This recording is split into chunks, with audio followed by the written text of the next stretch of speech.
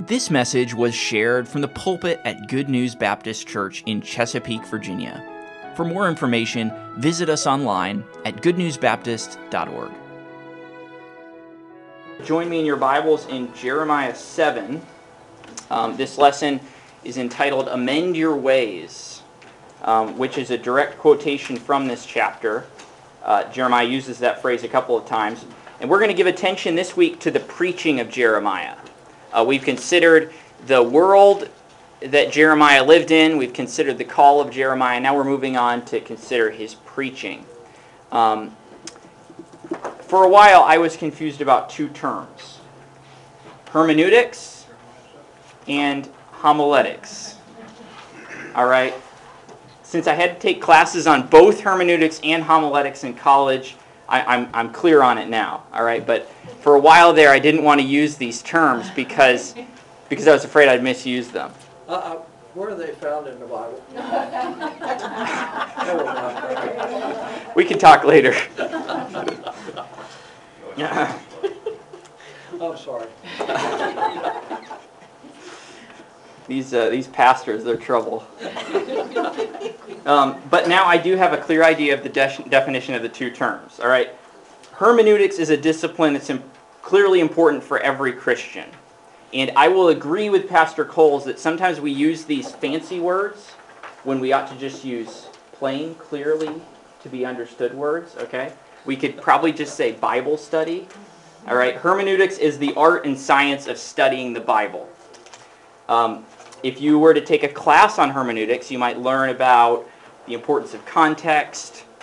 You might learn about how to do a Bible word study. You might be introduced to resources that allow you to see what words mean in the original languages, or some resources that help you to understand the geography and history and culture of Bible times.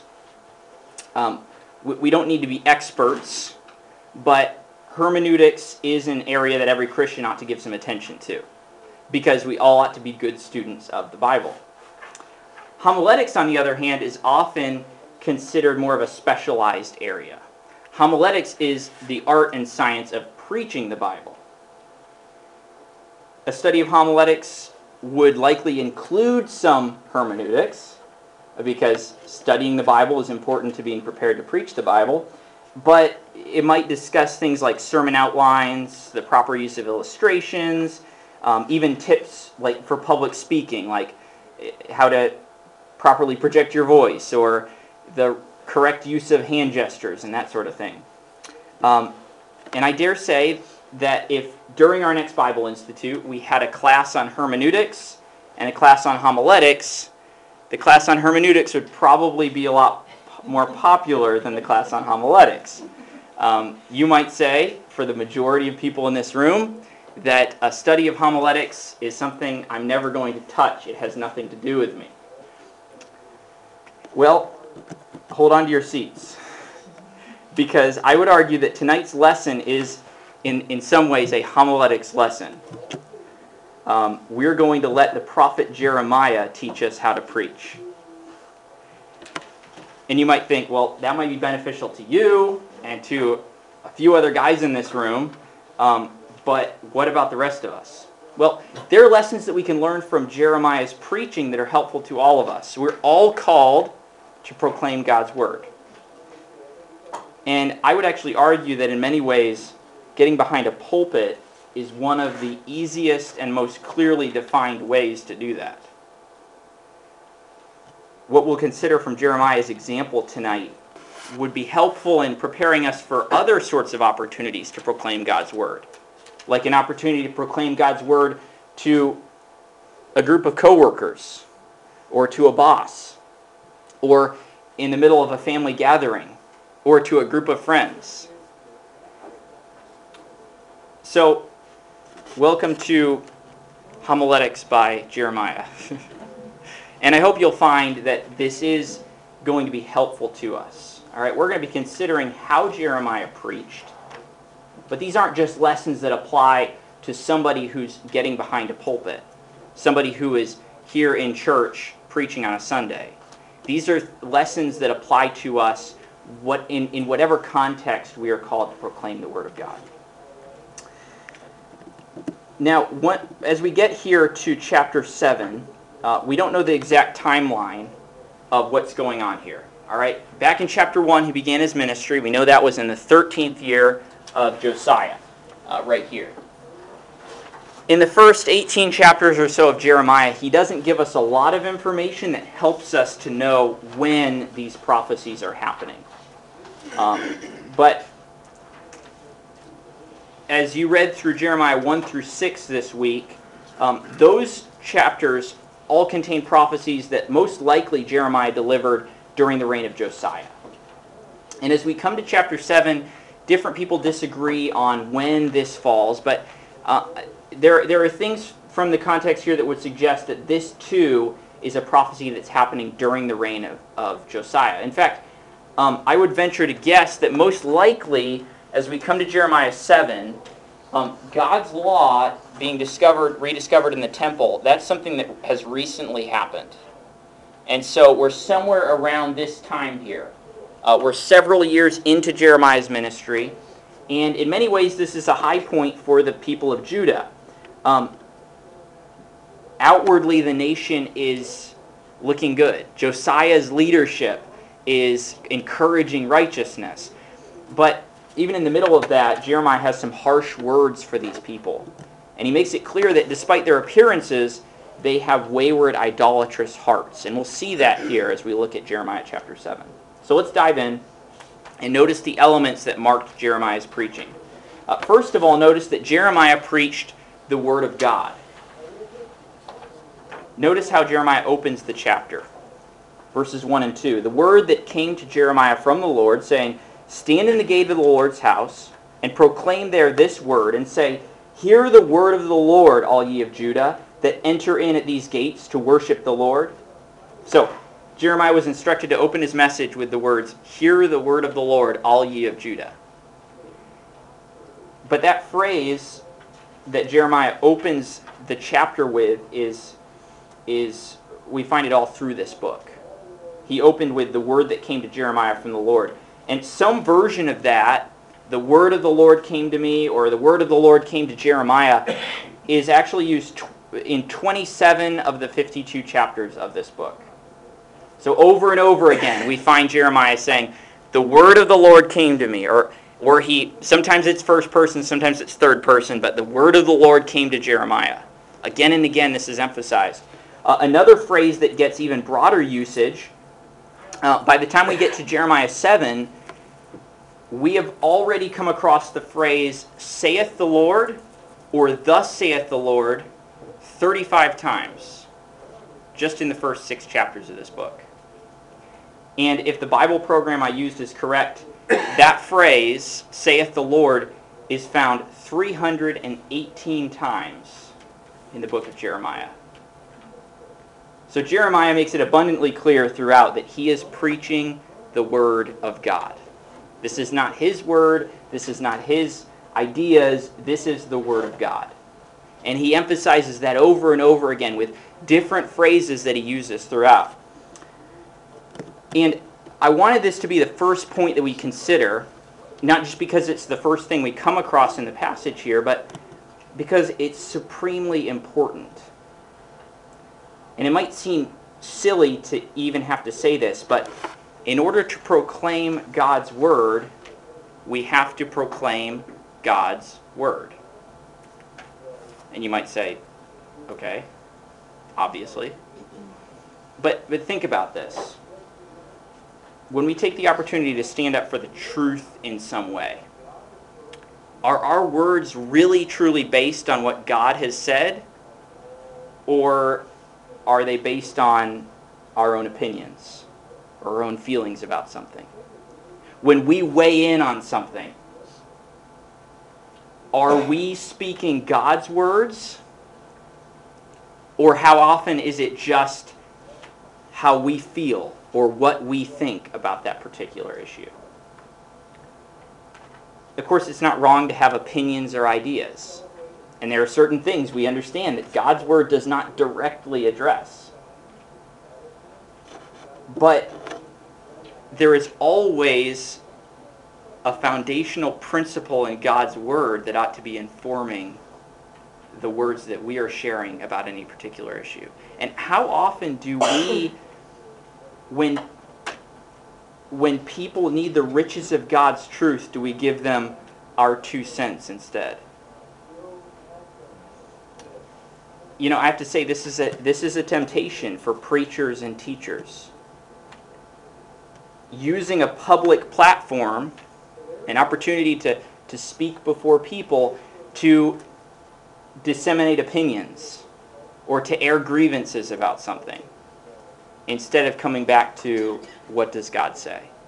And again, I personally have to say, all right, doesn't matter what hobby horse I might want to get on, what soapbox I might want to step up on, what does God say? What has God said about this? And this is so important. This is so foundational to any opportunity we have to share God's Word. Are we sharing God's Word? And that's what we find Jeremiah doing here. And it seems that Jeremiah's timidity and reluctance that we talked about last week are paying off. Because he didn't become a prophet because he had an agenda. He wasn't looking for a platform. He wasn't looking for an opportunity to speak truth to power. He simply wanted to obey God. And that's what we find him doing. And so he is completely submitted to God's word. So Jeremiah preached God's word, and this is a pattern we see throughout his ministry. It's all about Jeremiah saying what God says. Now, of course, we know we're not to expect direct revelation from God in the way that Jeremiah had got it. We have the complete revelation of God for the ages here, and that's our authority. I don't think I need to clarify that point with you, but that is important for us to understand. But it's got to be God's word. Also, we find in Jeremiah 7 that Jeremiah preached openly. In verse 2, God commands Jeremiah to stand in the gate of the Lord's house to preach, and that his message is to all ye of Judah that enter in these gates to worship the Lord. So Jeremiah is standing in the gate of the temple. That's where he's preaching, and his message is to be to all the people of Judah. He is in a public place. He's in a place where anyone that lives there could be coming by, could be passing by, and could be hearing his message. And that certainly is a mark of boldness. This is a kind of boldness that marks so much of Jeremiah's ministry, even though it seems very contrary to his nature. And this might be a type of courage that feels very contrary to your nature, as it does to mine tonight as well. So, what does this look like in our lives? Jeremiah preached openly. He was bold, he was open with the message. How do we think about that in terms of our own lives?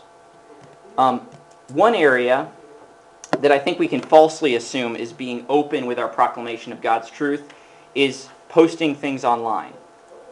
Now, do not get me wrong, all right? I am grateful for those who are sharing God's word in the right way and being an encouragement that way through social media. I'm grateful for Pastor Coles and all that he does in that way. But how much boldness does it take to sit at a computer and put things up online? Sometimes we can think, well, it's open, it's out there, it's public, and so that's openness about the message. That's boldness. But true boldness is required when we're face-to-face with people and when we're sharing truth that they don't want to hear to their faces. And so there can be this tendency to want to make excuses, and that's just one example of somewhere that we could say, well, I'm doing it over here, and so I'm going to slack off in another area. And true boldness for God's word means that we speak up for the truth when someone needs to speak up for the truth. And that can mean doing so among unbelievers, or it can mean doing so among believers. Boldness for the Lord often means a willingness to speak God's word regardless of who is present and what they might think. And I find that sometimes the hardest time to do that is among Christians. There have been many times in my life when I have been in a group of Christians and I have been convicted about the fact that we're talking away about someone else that we shouldn't be. And I wish I could say that the majority of those times I've spoken up and said, hey, we shouldn't talk this way about this person while they're not here. In reality, unfortunately, that's been the minority of those times. That takes boldness. That is a boldness to speak up for God's word. And certainly we can think of scenarios where we would be in the midst of unbelievers and they would be speaking about the Lord in a way that's wrong. Or they could even be speaking about something and sharing opinions that are contrary to God's word, and we have the opportunity to be bold and speak up and be open with our proclamation of God's word. Those situations, it takes a lot of selflessness to step up and say, this is what God has to say about this. Because often we have our ideas about what the response is going to be or what people are going to think of us. Speaking God's word openly means that we speak up for the truth. Speaking God's truth boldly means not apologizing for what God has said about a certain issue just because it's uncomfortable to those present. And sometimes this can be a temptation when we're in a certain environment around certain people. We can kind of back off a little bit from what God has said or try to apologize for it or make excuses for it instead of being willing to just lay it out as God has said it. Speaking God's truth is speaking not out of emotion or convenience, but out of constraint because of our love for Christ and his love for us. And Paul talked about that in 2 Corinthians 5:14. He talked about being like a fool before other people in his willingness to be open and bold about the Word of God. And he said, I'm willing to look like a fool because God's love, Christ's love, constrains me. It's got that hold over me that I'll make whatever kind of fool of myself I need to in order to proclaim God's truth. And you might say, well, here we find Jeremiah in the temple, but it was easy for Jeremiah to be bold because he's under the reign of Josiah. And Josiah is a godly king. There's support. It's a friendly environment. And there might be some validity to that because your audience matters. I have had the opportunity before to do a little bit of street preaching when I was in studying in England for a semester. And I want to tell you, it is a lot easier to preach from the pulpit at Good News than it is on the street in some town, all right? Your audience matters. It makes a big difference. And that would have been the case for Jeremiah as well. But consider chapter 26 of Jeremiah. There we also find Jeremiah going up to the temple to preach. But the atmosphere is much different, much less favorable than it might have been in chapter 7. Jeremiah says in Jeremiah 26, verses 1 and 2, in the beginning of the reign of Jehoiakim the son of Josiah, king of Judah, came this word from the Lord, saying, Thus saith the Lord, stand in the court of the Lord's house, and speak unto all the cities of Judah which come to worship in the Lord's house, all the words that I command thee to speak unto them. Diminish not a word. So who's the king now? Well, it's Jehoiakim. He was Josiah's son, who was certainly not favorable to the things of God. And in fact, as we'll find out later, he had a special place in his heart for Jeremiah, a special place of hatred for Jeremiah. Jehoiakim was not a fan. He was not supporting Jeremiah's ministry. He was opposing Jeremiah. But even in that sort of an environment, Jeremiah preached boldly in the face of open hostility. And this is a major challenge to me.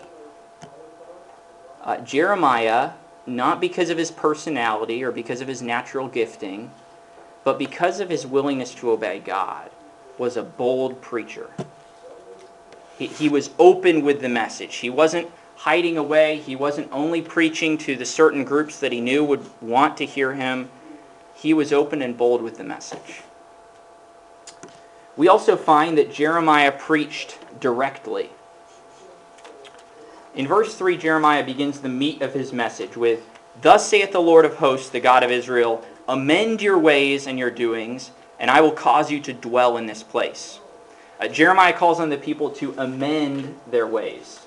And the word that we have as amend in our English Bible, it means to make well, or to make beautiful, or to make sound.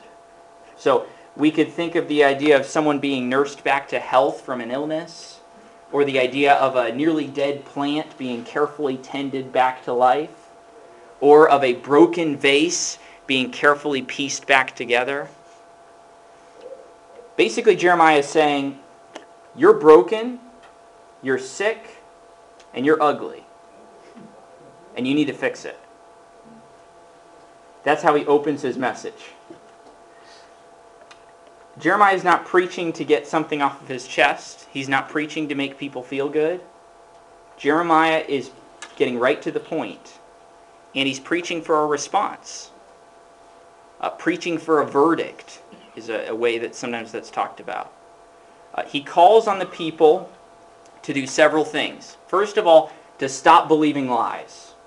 We find that in verse 4. He says, "Trust ye not in lying words, saying, the temple of the Lord, the temple of the Lord, the temple of the Lord are these." Now, what in the world is he talking about here? Well, this verse is part of why I think this message may have come soon after the renovation of the temple. All right?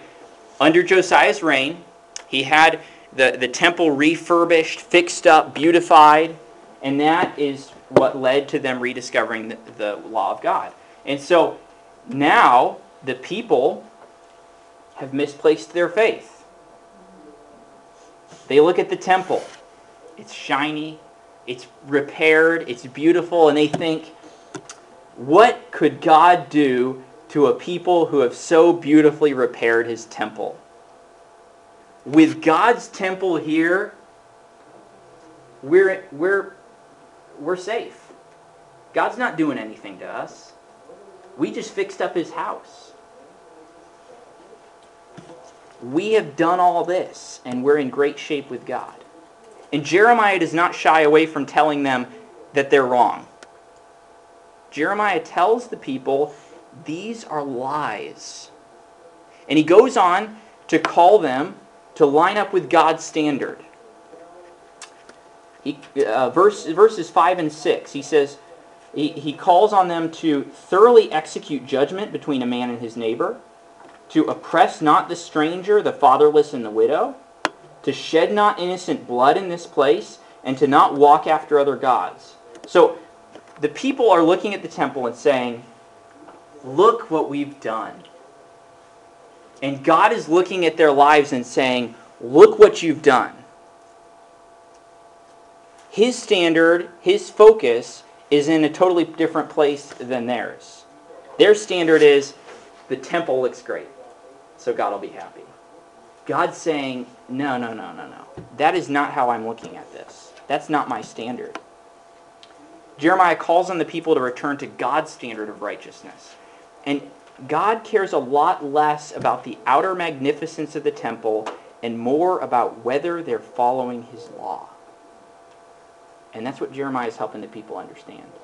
And this is one of those themes we find throughout this book. Jeremiah also helps the people to recognize the reward. Verse 7. He says, if you do these things, if you follow my law, then will I cause you to dwell in this place, in the land that I gave to your fathers forever and ever. So there is a reward for heeding God's word.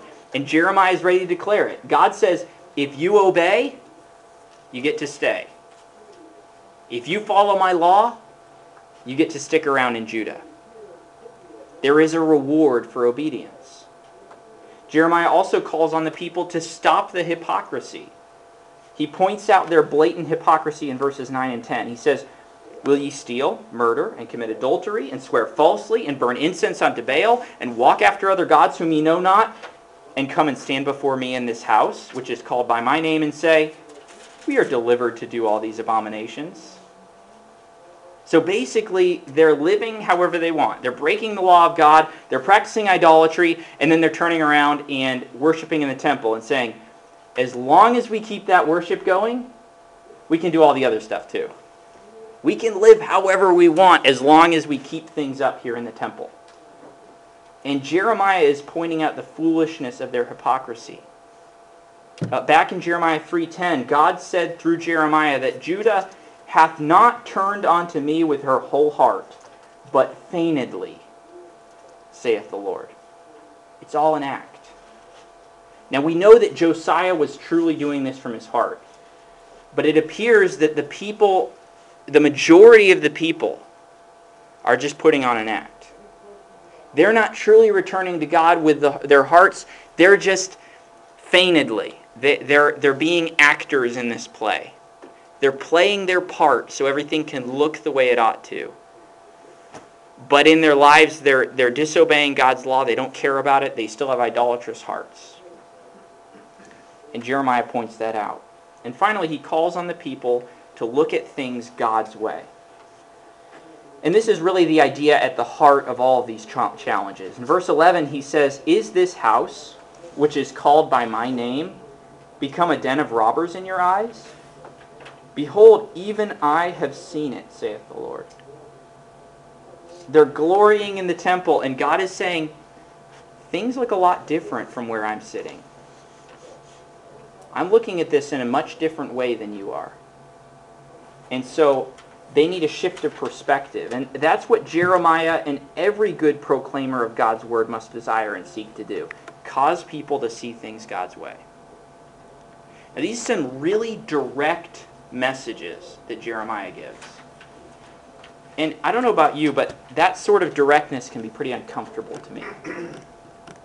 I want more diplomacy. I want to try to soften these things a little bit. I don't want the preaching that seems to have the finger shaking in someone's face. But let me ask you, is a message really effective if it's not direct?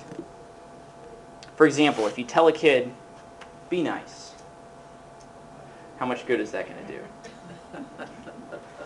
At least in my experience with my kids, not much. I say that to them a lot, and it doesn't seem to have much of an effect. But if you start to get specific and you start to get direct, and you say, I want you to take your cars, and I want you to let your brother pick one to play with. You need to share with him. Now we're starting to head in the right direction. All right? Now this might have some effect, okay? And we might be heading towards what we need to. But without the directness, it's not going to be effective. But also, there are different brands of directness. Consider with me the difference between the directness of a boss who is angry because his employees are not being productive enough and he's losing profit. He's not making as much profit as he'd like. And the directness of a friend who is trying to intervene in someone's life who is addicted to alcohol. There's a big difference between those types of directness. When it's driven by anger or when it's driven by love. It's going to strike very differently. And as we look at Jeremiah, we find him being very direct. But we also come to understand that all of this came out of a heart of love for God and love for God's people. And so it was what it needed to be because his heart was where it needed to be. And when our hearts are where they ought to be, we can and we ought to speak directly and call for a response when we share God's word.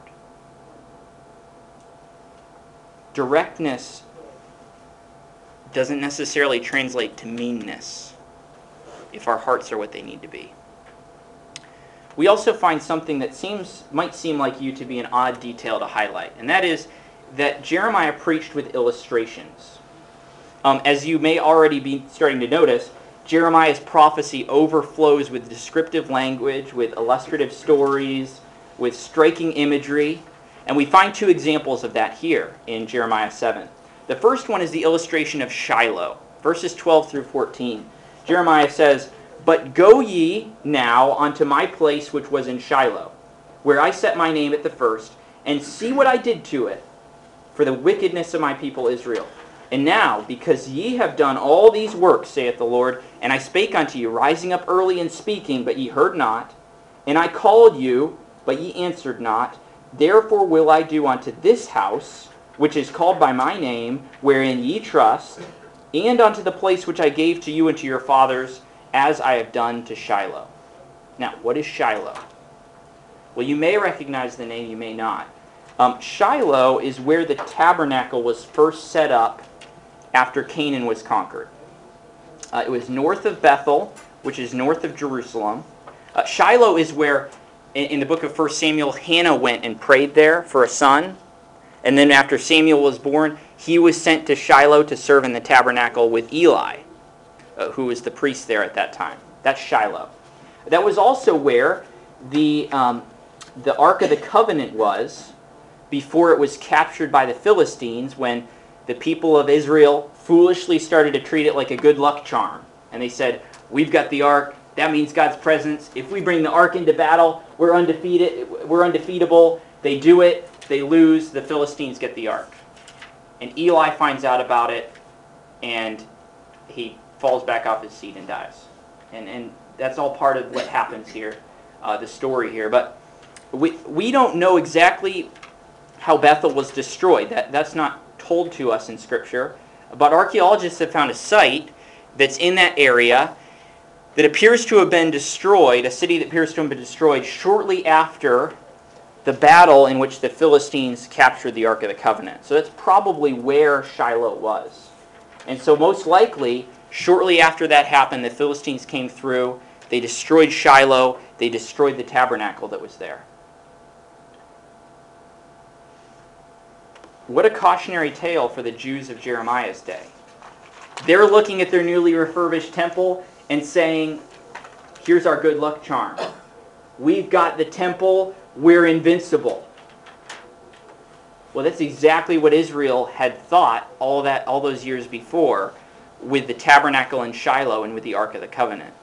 And look what happened to them. And God's saying, you're going to repeat history. He also gives another illustration, the illustration of Israel. And I went backwards instead of forward. There we go. The illustration of Israel. Verse 15, "And I will cast you out of my sight, as I have cast out all your brethren, even the whole seed of Ephraim." And Ephraim is a term that's used throughout the prophets to refer to that northern kingdom of Israel. And so I gave a brief history of that, of the exile of Israel before. They had sinned against God. God allowed the whole nation to be taken into captivity by the armies of Assyria. Shiloh had happened a long time ago. But in Jeremiah's day, Israel going into captivity was recent history. This is something that, for the people living then, their grandparents could tell them about, or even possibly their parents could tell them about. Israel going into captivity. This isn't that long ago. And God says, you're going to repeat history. You too are going to go into captivity. Just think about how, as Jeremiah is preaching through and he gets to this point, how these things are going to be, they're going to set the people back a little bit and say, wow. He uses these illustrations, he uses these stories, and they think, that could be us? Is that really how God is looking at this? And throughout Jeremiah's ministry, we see him use lots of illustrations, and we see him use them powerfully. Very quickly, let me give you a couple of other examples. One I mentioned very briefly last week is Jeremiah 2:13, where Jeremiah compares the idolatry of the Judean people to the foolishness of leaving a fresh spring to go and dig out a cistern to try to catch rainwater, only to find out that the cistern has a crack in it and won't hold any water. Jeremiah says, that's a picture of what you're doing. He says in verses previous to that, if you go to all the other nations and ask them, have you turned away from your idols? They'll say no. And yet you worship the true God, and here you are turning away from the true God to dig out these broken cisterns. You could have the fresh water of the truth of God, and instead you're substituting it for a dry hole in the ground. Another familiar example is Jeremiah 18, where Jeremiah takes a field trip to the potter's house. He watches the potter shape the clay, and then when it becomes marred in his hand, the potter starts over and begins to fashion once again that clay into the shape that he intended. And God says, O house of Israel, cannot I do with you as this potter, saith the Lord? Behold, as the clay is in the potter's hand, so are ye in mine hand, O house of Israel. So, those are a couple of the most familiar, but throughout this book you're going to find illustration after illustration. Sometimes they're stories, sometimes they're things that Jeremiah himself experiences, sometimes they're pictures from nature, but throughout this book we find these. And you might say, but illustrations are for sermons. Jeremiah's a preacher, so he used illustrations. That's what preachers do. They're to, add a little bit of fun, keep people interested, keep them from falling asleep. But that doesn't apply to other areas of life. Well, I disagree with you, even though I'm actually disagreeing with myself because I'm the one that said that. But they ought to be so much more than that. In fact, it's very interesting to me how many times in Scripture stories and illustrations are used in some pretty sticky situations. There are several examples in Scripture where stories are used in situations of personal confrontation. Let me give you an example. Do you recognize this story? There were two men in one city, the one rich and the other poor. The rich man had exceeding many flocks and herds, but the poor man had nothing save one little ewe lamb, which he had bought and nourished up, and it grew up together with him and with his children. It did eat of his own meat, and drank of his own cup, and lay in his bosom, and was unto him as a daughter. And there came a traveler unto the rich man, and he spared to take of his own flock and of his own herd to dress for the wayfaring man that was come unto him, but took the poor man's lamb, and dressed it for the man that was come to him. What context do we find that story in? The prophet Nathan is coming to confront King David about his sins of adultery and murder. Now, if you were going before a government official, especially if you're in a situation like Nathan, this is the king. You're going before him to confront him about his sin. How many of us are going to lead with a story? I mean, this is a tense situation. The potential for David to lose his cool and for Nathan to lose his head are pretty high.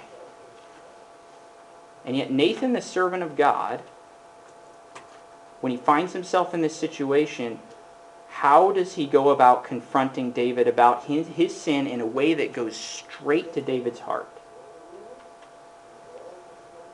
Maybe we don't use enough illustrations. This story is God's tool to go straight to David's heart to realize the gravity and the awfulness of what he has done, and to prepare him to repent. So we shouldn't underestimate the power of illustrations and stories when they're used in the right way. If you've ever taken a course on sharing the gospel with other people, I've never been a part of one of those that doesn't have as a part of it teaching you illustrations and talking to you about sharing the story of how you came to Christ. It is God's word that people must have to understand the truth and to receive him. But often it's one of those illustrations or one of those stories that first sparks their interest and prepares them to hear the truth of God's word. And we find Jeremiah using that tactic over and over again. So Jeremiah used illustrations. We find also that Jeremiah preached simply. Let me read a portion of verses here from Jeremiah 7.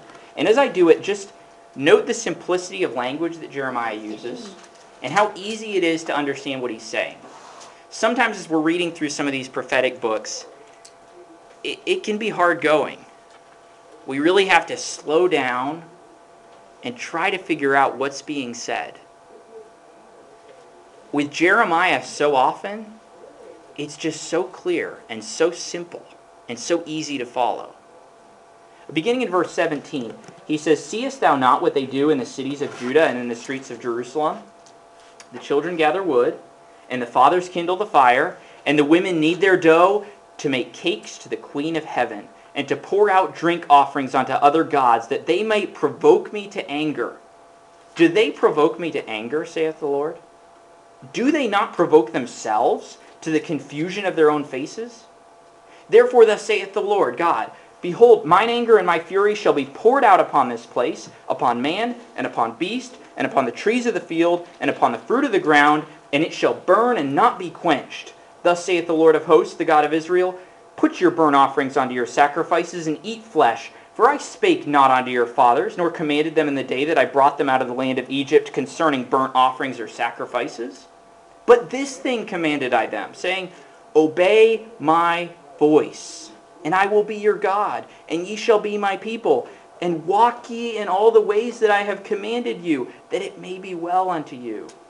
But they hearkened not, nor inclined their ear, but walked in the counsels and in the imagination of their evil heart, and went backward and not forward. Since the day that your fathers came forth out of the land of Egypt unto this day, I have even sent unto you all my servants the prophets, daily rising up early and sending them, yet they hearkened not unto me, nor inclined their ear, but hardened their neck. They did worse than their fathers."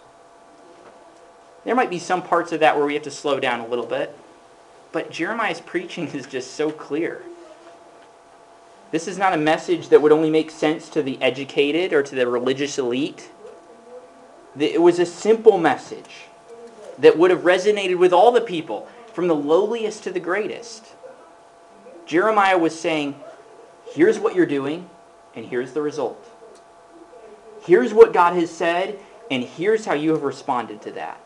God is not looking for your offerings, He's looking for your obedience.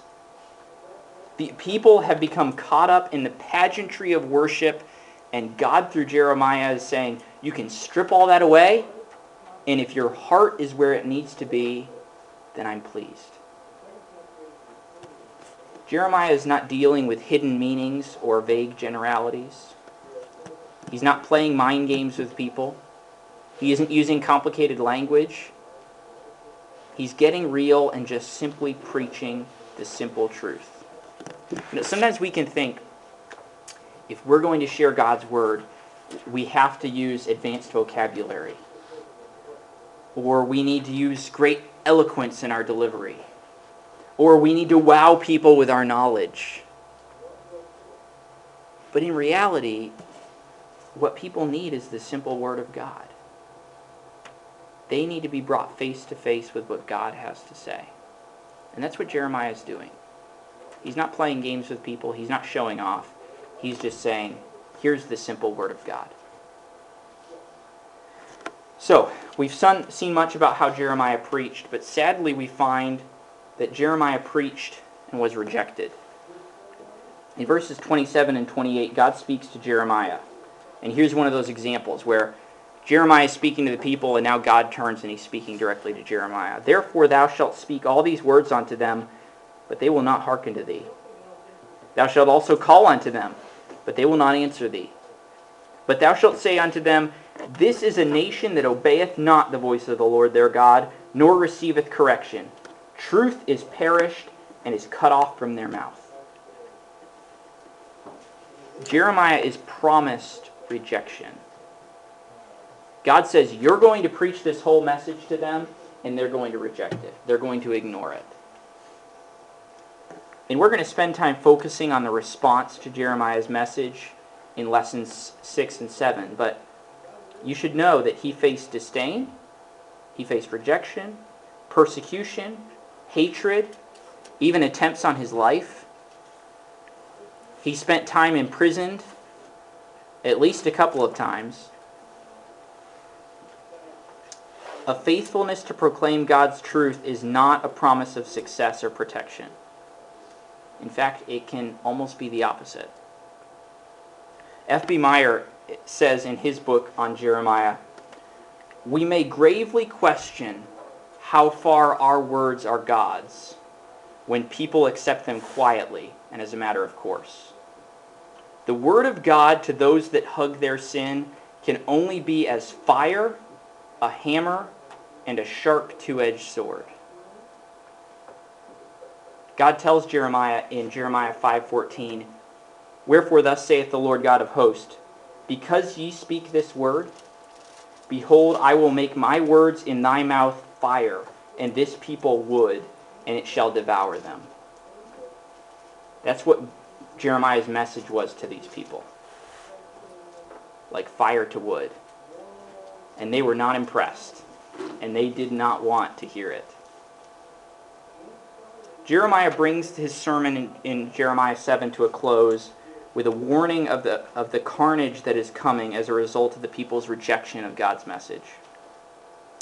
And this chapter and many others like it teach us powerful lessons from the preaching of the prophet Jeremiah. And we could have gone to so many other chapters to have these points brought to light from Jeremiah's preaching. He preached God's word. He preached openly. He preached directly. He used illustrations. He preached simply. And he was rejected. Let us follow his example, even if it leads to our rejection as well. And remember that these aren't just lessons for preachers who stand behind pulpits. I think these are lessons that anyone who does preach can take to heart and recognize as principles that ought to guide us. But for all of us called to be proclaimers of God's word, these are things we can learn from Jeremiah's example. I do want to draw your attention to the portion in the notes about Jesus' preaching.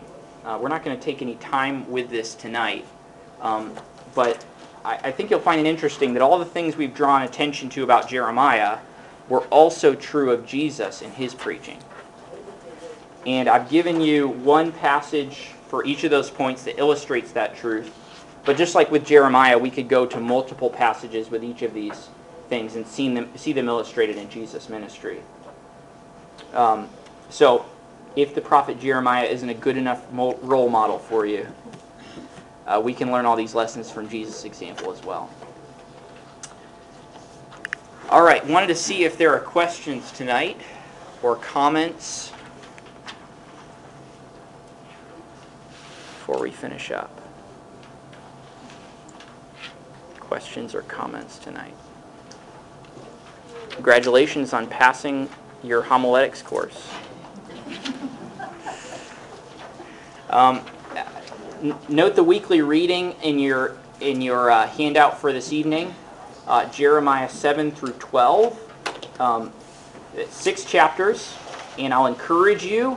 I've finished laying it all out for the rest of the course, and for every week for the rest of the course, it's either going to be 6 chapters or 5. All right, so no more of these 7-chapter weeks. I know that was overwhelming for you. All right, but if you do keep up with that reading, I do think it'll be a blessing to you, and it will take you through this book, and then towards the end, the book of Lamentations as well. All right, next week we're going to see an aspect of Jeremiah's life that was absolutely essential to his preaching ministry. and that was his heart. And there's a lot of, I feel like there's a lot of yelling in this lesson, and there's a lot of crying in next week's lesson. It's so, one of the things I love about this book and that drew me to it in the first place is the balance between the two. Because Jeremiah is preaching loudly and boldly, and he's calling people out for their sin, but then he's also weeping over their sin. And so I want to make sure we keep those two things in balance. And next week we'll consider and focus on that part, his broken heart over the state of his people. If there's nothing else, we'll close with a word of prayer. Our Father, I thank you for Jeremiah once again.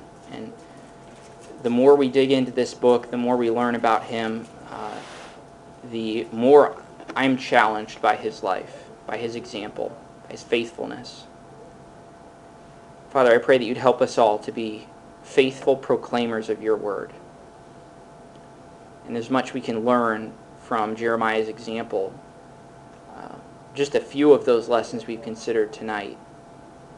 But Lord, help us to be willing to be bold.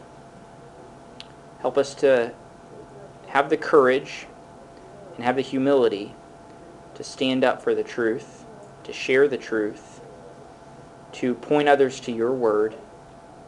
Help the love of Christ to constrain us and guide us in this matter, we pray.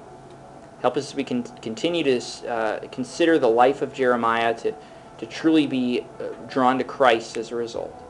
In Jesus' name we pray. Amen. Thank you for listening. If you have questions about your relationship with God, or you would like to know more about the ministry of Good News Baptist Church, you can visit us online at goodnewsbaptist.org or call us at 757-488-3241. We trust your heart was challenged as you listened, and we want to encourage you to share this message with others. May the truth of God's Word be your guide as you strive to follow Christ and make Him known to others.